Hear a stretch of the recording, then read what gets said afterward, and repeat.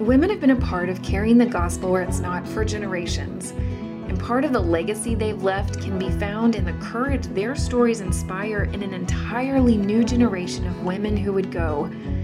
But that legacy can only be realized if their stories are told.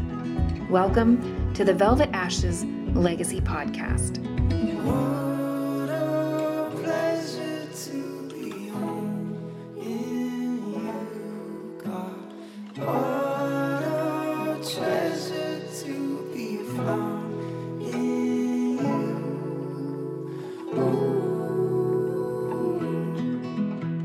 Hi, everyone. Welcome to the Velvet Ashes Legacy Podcast. I'm Sarah Hilkeman, the Program Director for Velvet Ashes, along with Denise Beck, the Executive Director.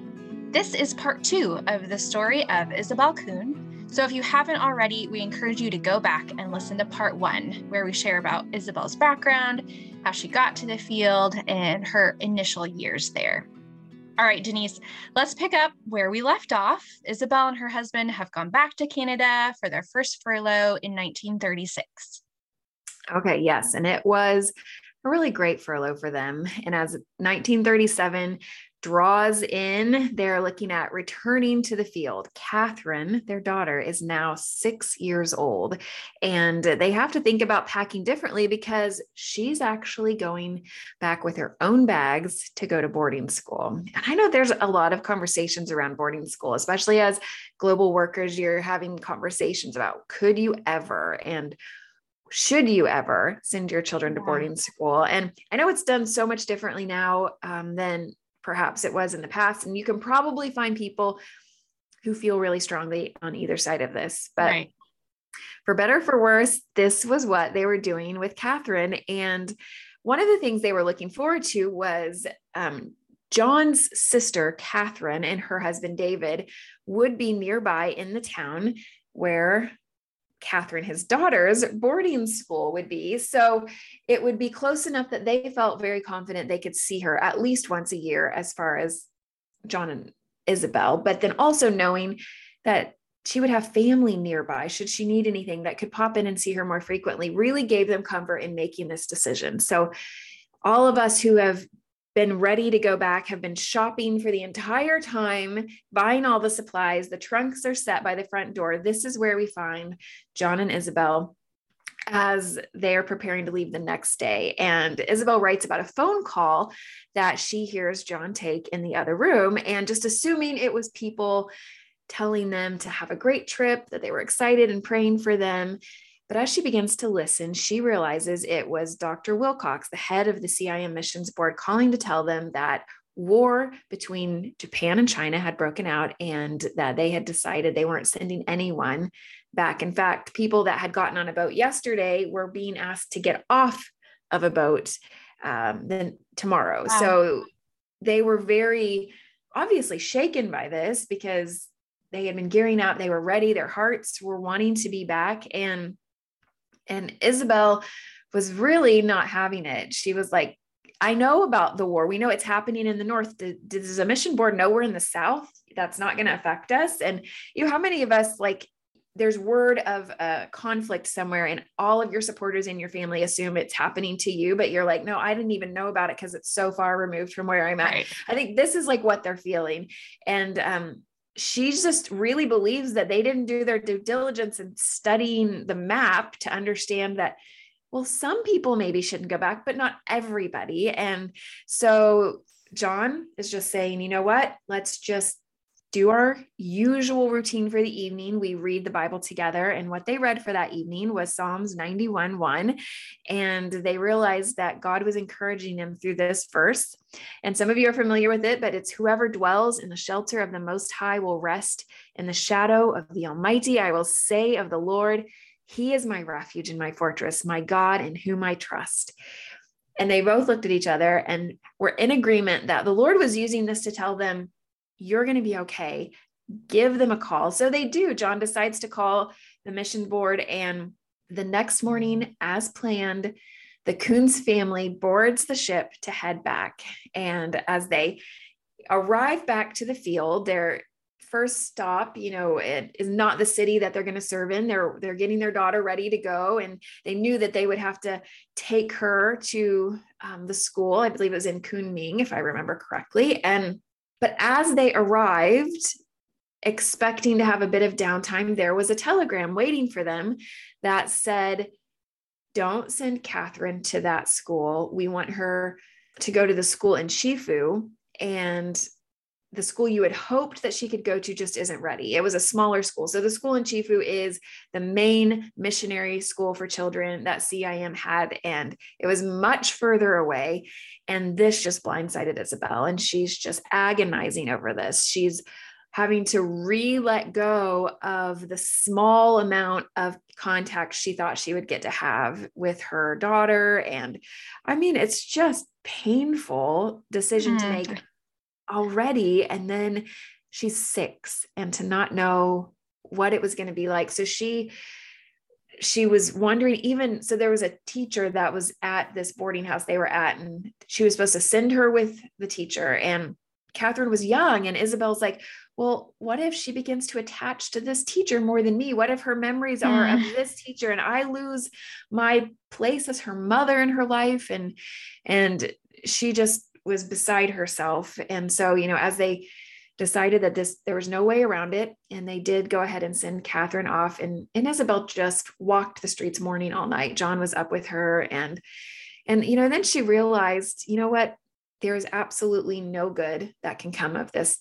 Me mourning and being upset and wailing about this and being depressed, there's not any good that I'm bringing to my husband. It's not bringing good to Catherine. It's just not bringing good to the work that we were sent here to do. And so she literally decided that this was too much of a burden for her to carry, and the Lord was just going to have to carry it for her. It was too much. And so she took him at his word that he would carry the burden for her.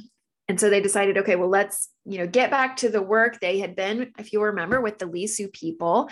And then comes another blow. Isobel had forgotten that James Fraser, who had assigned them, said, this is a temporary post until your furlough was over. And she had been expecting to return to the Lisu people. And he said, no, actually, I'm going to assign you to Paoshan. And she just felt like there was so much that was being taken away from her. She had just lost her daughter to a boarding school that was not her choice. Now she had lost the people group that she felt like she was destined to live and serve with. And just feeling like compound loss was just happening to her in the season. Yeah. Well, you had talked about, Denise, that there was this helper, that she had this companion when she was in the place where they were before, who understood her. Like, he understood maybe some of her Western tendencies. He was the one that went with her to the villages and helped her understand the culture of the people more, to kind of bridge that gap. And even I laughed at this because when I was in Southeast Asia, it was weird to have a room by yourself to sleep. It was caring to not leave someone alone. And that was something that Isobel dealt with as well. That it wasn't hospitable to have her own space or sleep in a bed by herself. But Lucius, this companion and helper, got that. He understood it. But then, even in this time of all of these losses, like you were talking about, she lost him as a companion as well. And so, yeah, I just can't imagine one thing after another of having to grieve, and the losses that don't necessarily always make sense to others. It's not so much like a death, but these losses of someone who gets you. And right. Yeah. Especially cross-culturally, to find that person that can become a buffer and a translator and understands your weird idiosyncrasies as a foreigner and helps bridge that gap for you. I mean, I'm sure that felt like a diamond in the rough kind of friend. Yeah, and to have so priceless. Marry someone and move away. And she just began to feel all of this loss. And so she's just like, I'm just going to set aside some time to pray. And during this time that she was praying, she believed that God specifically, as if she heard his voice, said, you will be going back to the Lisu. And so she trusted him. She believed him 100%. And she just grinned and began to pack to move to Paushan, where she was being asked to go. And even, I think she mentioned her husband was like, well, this is kind of unexpected. I don't understand why you're being like this, but okay, we'll just go with it. And so she decided, I'm going to keep it to myself. I'm not even going to share it with anyone, that this special revelation that the Lord gave me, that I would be going back. And so 1 month after they had gotten to Paushan, she was not surprised when Fraser wrote them and asked them to go to the Lisu people and help settle a problem that had arisen in the church, with the reminder of, remember, this is not a permanent situation, and she's just in her heart going, you think it's not, but I believe the Lord has told me that it is.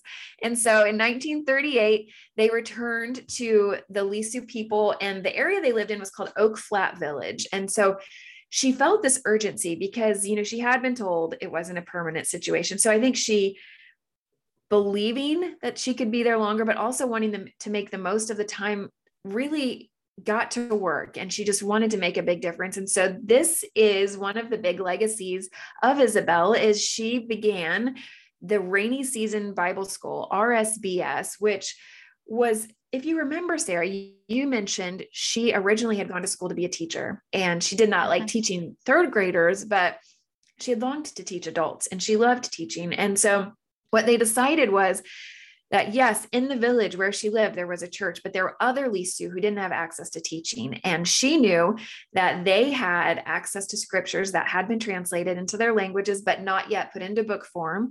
And so she, with the help of others, typed out the book of Galatians and First Corinthians and began to plan to do a rainy season Bible school. And what that would mean is, in the season when they aren't being able to do much, come to Oak Flats and let's do this teaching. And so they wrote to James Fraser. He approved the school. He was actually really favorable about that because he liked the idea of Lisu being able to teach each other.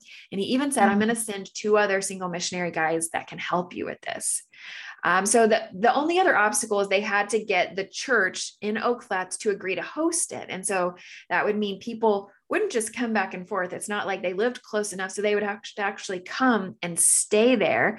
And the church was worried about, well, we have to provide for them. We have to provide housing and food. And they were mostly concerned about the food. And so Isobel was just sure that God would provide, that this was of him and he would provide. And so they said yes. And 18 students arrived to that first RSBS, and they brought bags of rice with them. And I think, they had this understanding that they would need to contribute to their feeding. And so they had Bible study, preaching practice, personal evangelism techniques were taught. And then on the weekends, after, all of their teaching, they would then go into these villages. They would travel up to 25 miles, and it's rainy season. So it wasn't just like normal, just getting there. It was challenging, but they were bringing the word to people that were hungry for it. And the people were so grateful that they often repaid these pastors with food or silver coins, which then they were able to buy the food and the supplies that they needed. So God just provided and helped it all to work out. And it was during this time that Isobel began to write her first book, Precious Things of the Lasting Hills. And she used those many beautiful prayer letters to help fill in the details and to communicate the stories. But then some shocking news arrived. They got word that J.O. Fraser had died of malaria in Paushan, leaving his wife and 2 girls. And this just totally was devastating news to them. If you remember, he was the first one to introduce the Lisu to her, to ignite that fire in her, that these were the people she wanted to serve. And so he understood the trials that were associated with serving there, but also the joys when they did have successes. And they just felt like he was their biggest champion. And she wrote, there was no one else on earth that had such complete knowledge of the details of our problems, and no one could share so perfectly in our joys. Life can never again be quite the same without him. So CIM is left without their, director of this area, and fighting was continuing to increase. And so they believed, James had people where they were for a reason. He understood why they were where they were. And so CIM decided, okay, wherever you are, that is your permanent location. And so Isobel is reminded of the Lord's reassurance to her that she would indeed go back there permanently, and in a bittersweet way realizes this was what the Lord was preparing her for, that this wasn't how she had hoped that prayer would be answered. And yet here she was.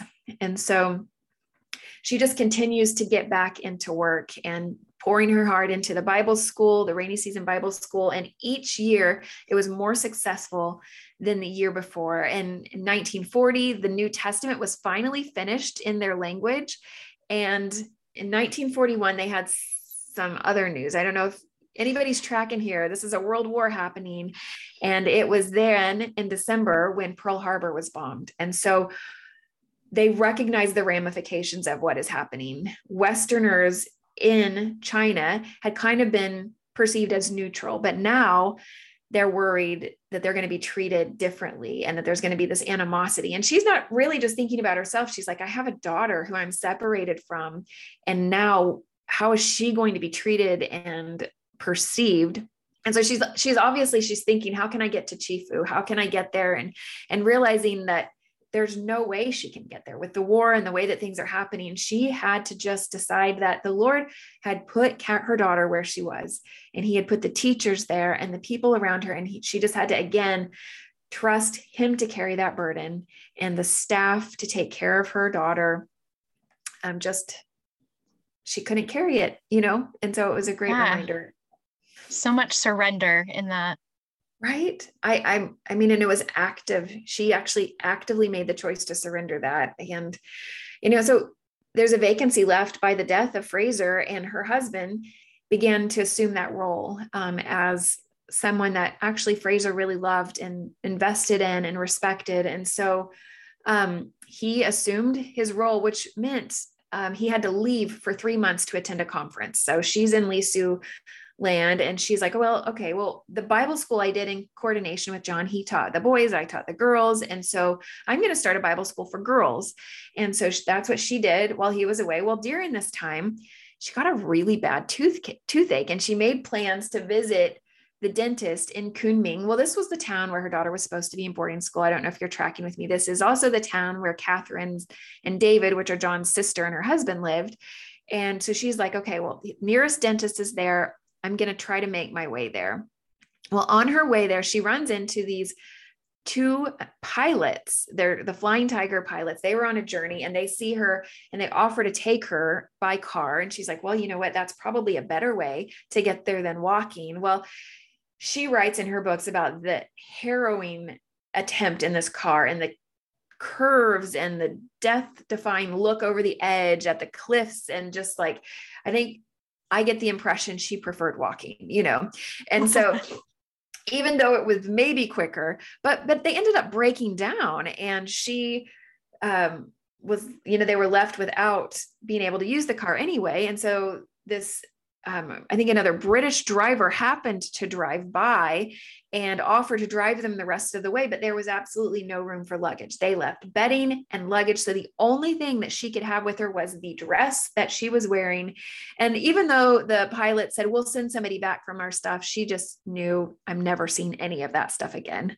So she's sick. I mean, she's leaving because she has a toothache that's making her so sick. She's had a hard journey. She gets there expecting to see Catherine and David, and they aren't there. They've gone somewhere to minister in a village, and she's just almost overwhelmed and exhausted, and just, begins crying because she just wanted a comforting, friendly face to welcome her, and that wasn't there. But she did end up making it to the dentist the next day, and he informed her that her tooth infection had spread throughout her whole body. That's why she felt so terribly, and that if she had delayed by even one day, he couldn't have been sure that he could have saved her life. She was very grateful to have made it in time and to get the medical help that she needed. Catherine and David did end up returning, and she was there hoping that she would meet John and that they could travel back up to Lisu land together. But they had some more bad news. The Japanese were advancing, and her home back in Oak Flat was in danger, but her daughter also was in danger in Chifu. And when John did meet her there, and he learned of this, he felt, I can't just let the other missionaries who are in these places that have no access to radio, they have no idea that they are in jeopardy. I need to go warn them. And so when he went off, and he didn't return as expected. And, she began to get really worried when there was no news of anything happening to him, but he didn't return home. And then she got word that not only was she here stranded in Kunming, not knowing what happened to her husband, she now could not travel anywhere without a pass. Chinese government, knowing that things were just heating up, required everyone had to have a special pass to be able to travel. And she couldn't give that to herself. So she couldn't get a pass to return home. She didn't know where her husband was. And then the British consulate, who as a Canadian, she fell under their authority, they ordered her to go to a new province, to Sichuan province. And she's like, but if I go, I'm getting further away from where my husband knows that I am. And she has no way of getting news to him. And so, but she had no choice. And so the trip took her 7 days, and she just each day is getting further and further. And she's like, I'm 7 days further away from John. That's all she could think. And she only had, remember, the dress that she was wearing, because everything else got left in that car. So she had no permission to travel. She had no money, because this was just supposed to be a trip there and back, and no clothes. And so she's sitting in a pretty unfortunate situation. Yeah. And then more news arrived. She soon learned that the Japanese had captured the 97 missionary children at the CIM school in Chifu. Catherine, her daughter, was placed in a Japanese internment camp with the other children and staff. So, she was already coming from a place of feeling like bad news upon bad news was piling up. And then after learning that, she's heard that her Lisu home in Oak Flat had just barely been spared from the advancement of the troops that were coming. So she just began to pray. She goes, I'm in a really lonely situation. I have no resources. The only thing I have is the Lord. And so she found a church, and she just began to pray. And she needed money. She needed an invitation to travel.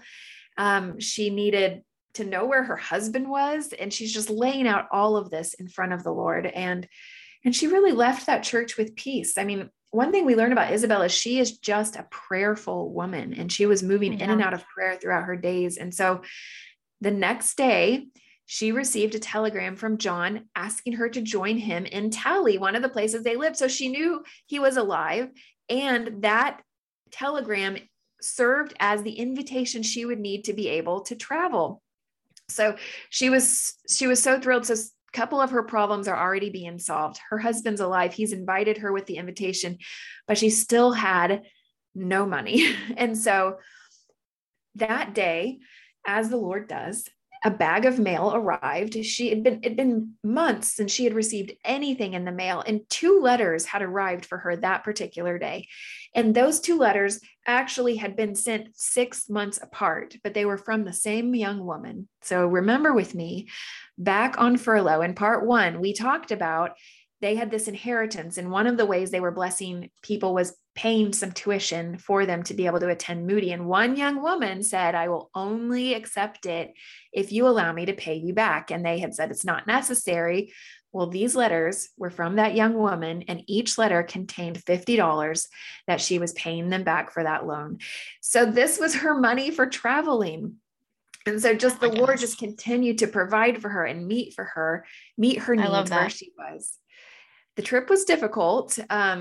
Just like in her last trip where she arrived just with anxiety and hope of seeing a friendly face, she gets to Tally to not find her husband, but to find a note from him saying that he had gone on a medical missions trip from there. And I'm sure she's just thinking, I just want to see someone and hug somebody. Yeah. And so she began to have thoughts that God was so jealous that he didn't want her to have anybody but him. He'd taken her daughter, her husband, her home. And now she didn't have a permit to follow him to Paoshan, which is where he had gone, because he'd only asked her to come to Tally. And so she's like, and I didn't have the things I still needed to get to him. And so she began to pray and realized, I just have to pray and wait. Well, she soon received a message from General Song saying, you can expect your husband back soon. And so he did. August 4th, 1942, he arrived back home and was summoned, both of them, by the general, and explained why he had brought him back. It was because he needed their help. See, the Japanese, who they're at war with, had enlisted the help of the heathen tribes, which they considered the Lisu to be a heathen tribe in the West. In reality, the Chinese had neglected these tribes. They kind of thought of them as dirt, as they actually called them the dirt people, I think, the earth people. So according to Chinese legend, when God had finished making the world, he scraped the mud from his sandals and fashioned the Lisu and other tribes, and they called them the earth people. So to say they had been neglecting it was kindly put. And was it any wonder that when they had felt so neglected by the Chinese, when the Japanese came and wanted their help, they were willing to take a side with them? And so the general was like, we know that you have found favor with them. You speak Chinese, you speak Lisu. Can you help us gain friendship with them and warn them that it's dangerous to cooperate with the Japanese? And John and Isobel were like, actually, if you would take a look, that's what we've been doing the whole time. Where there are Lisu churches, they are not cooperating with the Japanese. We have been telling them that it's not safe for them to do that. And so they agreed to help. And now they had the way back to Lisu land, and they had a military escort to get there. By the time they got back to their home in Oak Flats, it had been 6 months since she left with her toothache. And I'm hoping she found a new dress somewhere in there along the way. Yeah, right. It wasn't just the one that she had. Just the one. But so she's back there, and she decides, you know what? Isobel's jumping in. She is jumping in full force. And in 1943, she started a Bible school for boys, and 76 boys showed up. 76. Do you remember the first numbers we're talking about was like 18? It's just continued to grow. And she found out during all of this, 76 boys arrived. She's overwhelmed. She doesn't know how she's going to be able to do this. And she's exhausted. And she finds out there's a reason for that exhaustion. At age 41, she found out she was pregnant. And so she also knew her husband, John, who had accepted this role as superintendent, would be gone a lot. And she could just continue to do everything she could do to hold these schools, even though life was difficult. She totally believed that the Lord would provide. And because it was during wartime when all this was happening, supplies were in really short supply. Supplies were in short supply. So pens, paper, pencils, the things that they needed for the school, there wasn't no easy way to get there. They were cut off from everything. And so what did Isobel do? She prayed that the Lord would provide, and he did. In fact, he provided in the way of 5 US pilots that happened to drop out of the sky. They came and found her after they dropped out of the sky. She took care of them. And when they were finally well enough to leave, they said, "What can we do for you?" And she said, "Well, actually, we really need some supplies for our school." And so within days, a package arrived with stationery, paper, pens, pencils from the American pilots who had dropped down and found her little homestead in Lisuland. So, in a season where she had seemed to only be receiving bad news, she received some great news. Her daughter, Catherine, had been repatriated to the States with the other children that had been taken prisoner. And she knew that in a few months, she would be headed to meet her on furlough. So in October of 1944, I don't know if I mentioned that she actually had her baby. So she was pregnant and she had a little boy named Daniel. So in all of this, teaching the school, ministering and taking care of pilots, she has a son named Daniel. And so as they return on furlough in 1944, she has a young son who is full of energy. And because of the war, the normal transportation on boat that had been somewhat enjoyable, that was not the case. It took them 36 days on a ship that was full of refugees. The men and women were separated. She could actually only see her husband for 2 hours a day. Her baby was super colicky. So I'm sure every mother that is listening to this is just feeling so much compassion for what she was going through. I mean, we don't like taking those 12-hour flights with children. Right. And so to have this situation, just such compassion for what she was going through. And as she gets back to Canada and eventually the States, she is reunited with her now 13-year-old daughter. She was 6 whenever she last saw her, having no idea that it would be that many years before she saw her again. During this time, Isobel just continues to use her pen, and she hates being away from the Lisu people. She wants to continue to bless them and make the work with them known so other people can be praying. So she begins to write her book, Nests Above the Abyss, which is stories about the brave Lisu that she served with. All of this war is happening. John is there with them on furlough, but he was actually asked to return to China 1 year ahead of his family. Because there was all this hard, because it wasn't possible for missionaries to be in China right now for a lot of them, they were reassessing different things. And so they really needed him to be back there to have some conversations. And so he went a year ahead of them. And eventually, when it was time for them to return, Isobel had to say goodbye to her daughter again, Catherine, because she was now old enough that she was going to stay in the States to finish school. And so just this constant, goodbyes that were just so heavy and so hard. But Daniel went back with her, and they went back to the Lisu people. And honestly, they were received with such celebration. They had been holding the Bible school while they were gone, and each one had continued to be bigger than the one before. And yet with the growing war, her husband was needed to be gone quite a bit. And so it just wasn't safe for her and Danny to remain there. And she received word that people were actually advancing near them. And so she and Danny left, and it ended up being a good thing that they did, because after they left, she realized that men had showed up at their house with grenades specifically looking for her. And so she began to realize that it wasn't safe for her. So in 1950, she left the Lisu people, probably with the understanding that she may never see them again. She and Daniel went home, to the States, but John again would remain. 3 months later, she arrived back in the States, greeted by those Girls Corner Club people that she had ministered to. They still remained. That work was continuing.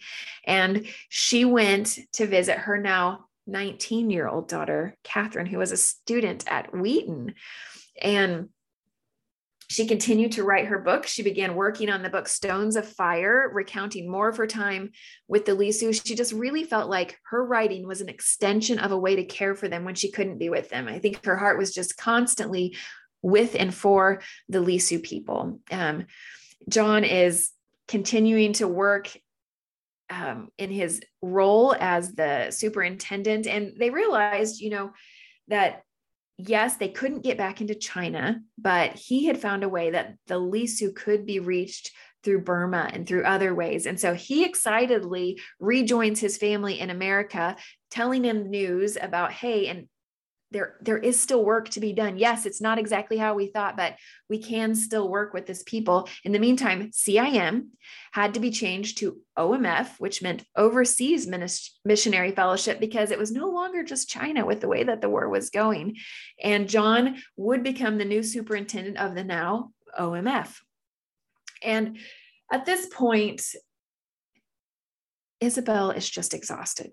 I mean, think about the role that she's played. She's in her 50s, and she's being asked to go overseas again to a different area, a new language, a new way to reach these people.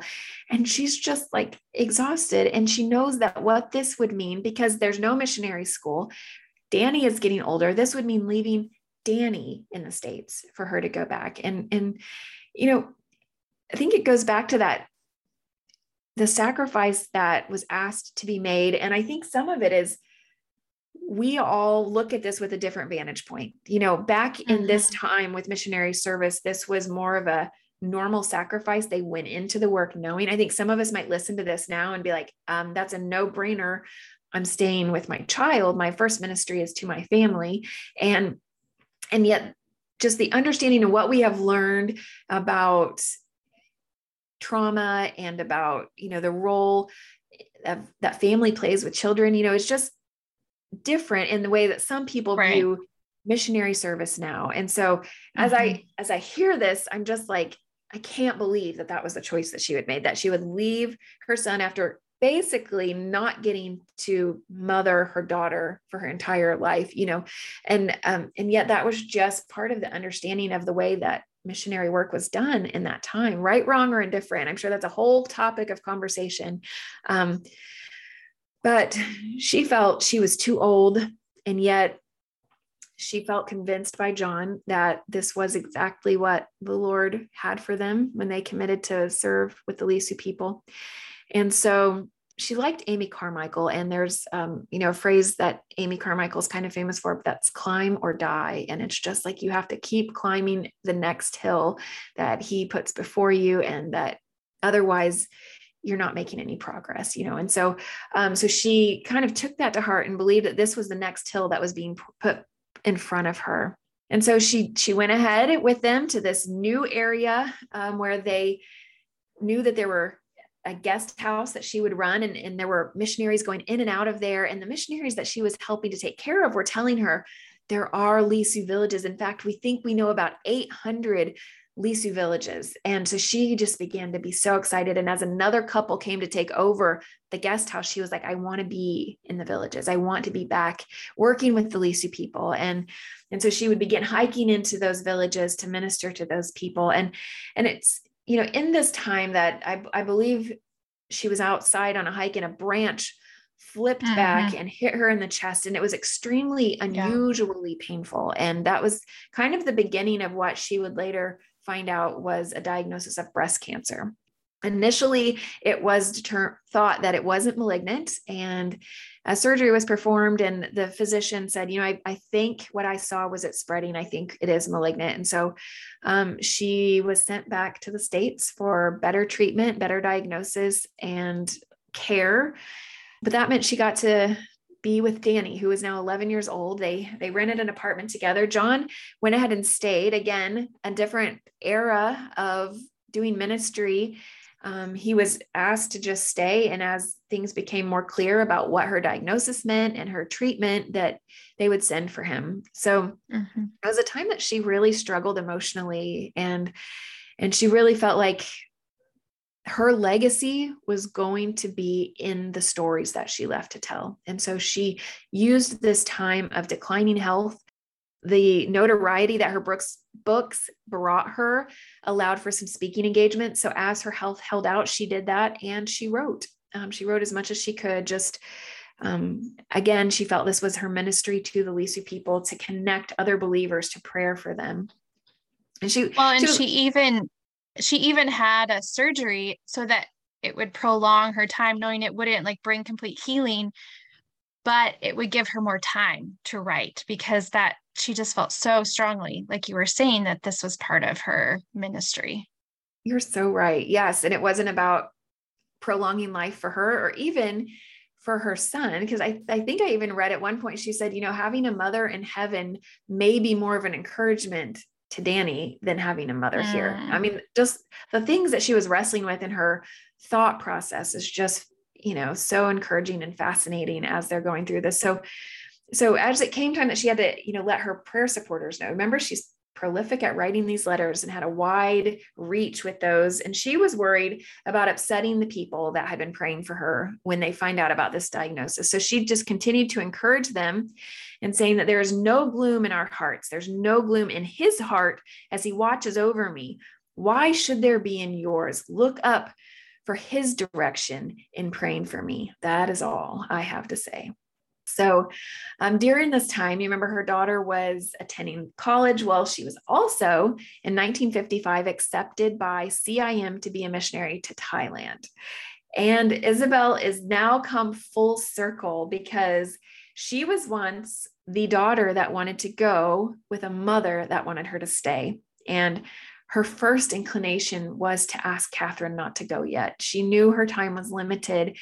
And she knew that if she asked Catherine to not go, that Catherine wouldn't go. And she remembered all too well that feeling of being called and wanting to get there. And so she just decided that wasn't going to be the ask that she made of her daughter. She didn't want her daughter to wrestle with that the way that she did. And so there were tears at that goodbye. Obviously, Isobel knowing that this would probably be the last time that she saw her daughter. And honestly, probably a little bit of the trauma of almost every goodbye that she had over the years with her was a long goodbye, and knowing that this one would be the longest yet. So in July of 1955, it became clear that Isobel was not going to be getting better. So John was sent home to be with her. As they were together, just kind of ministering to each other in those final years, they received a letter from Oak Flat, which was their Lisu home for so many years, stating that the rainy season Bible school had continued and there were 80 students now that had attended, and that a total of 270 Christian families were now living there, and over 700 new baptisms had happened. And so just this, the work will go on without you theme that had been from the beginning, from that note from the girls in the ship to today, was just bookends of a life, of a work that would outlive them. On March 20th, 1957, Isobel died quietly by John at the age of 55. One of the notes that was found by her bed was the scripture in Isaiah 46, 9-10. It said, "I am God, and there is none like me. I make known the end from the beginning." Also, among Belle's things was the poem.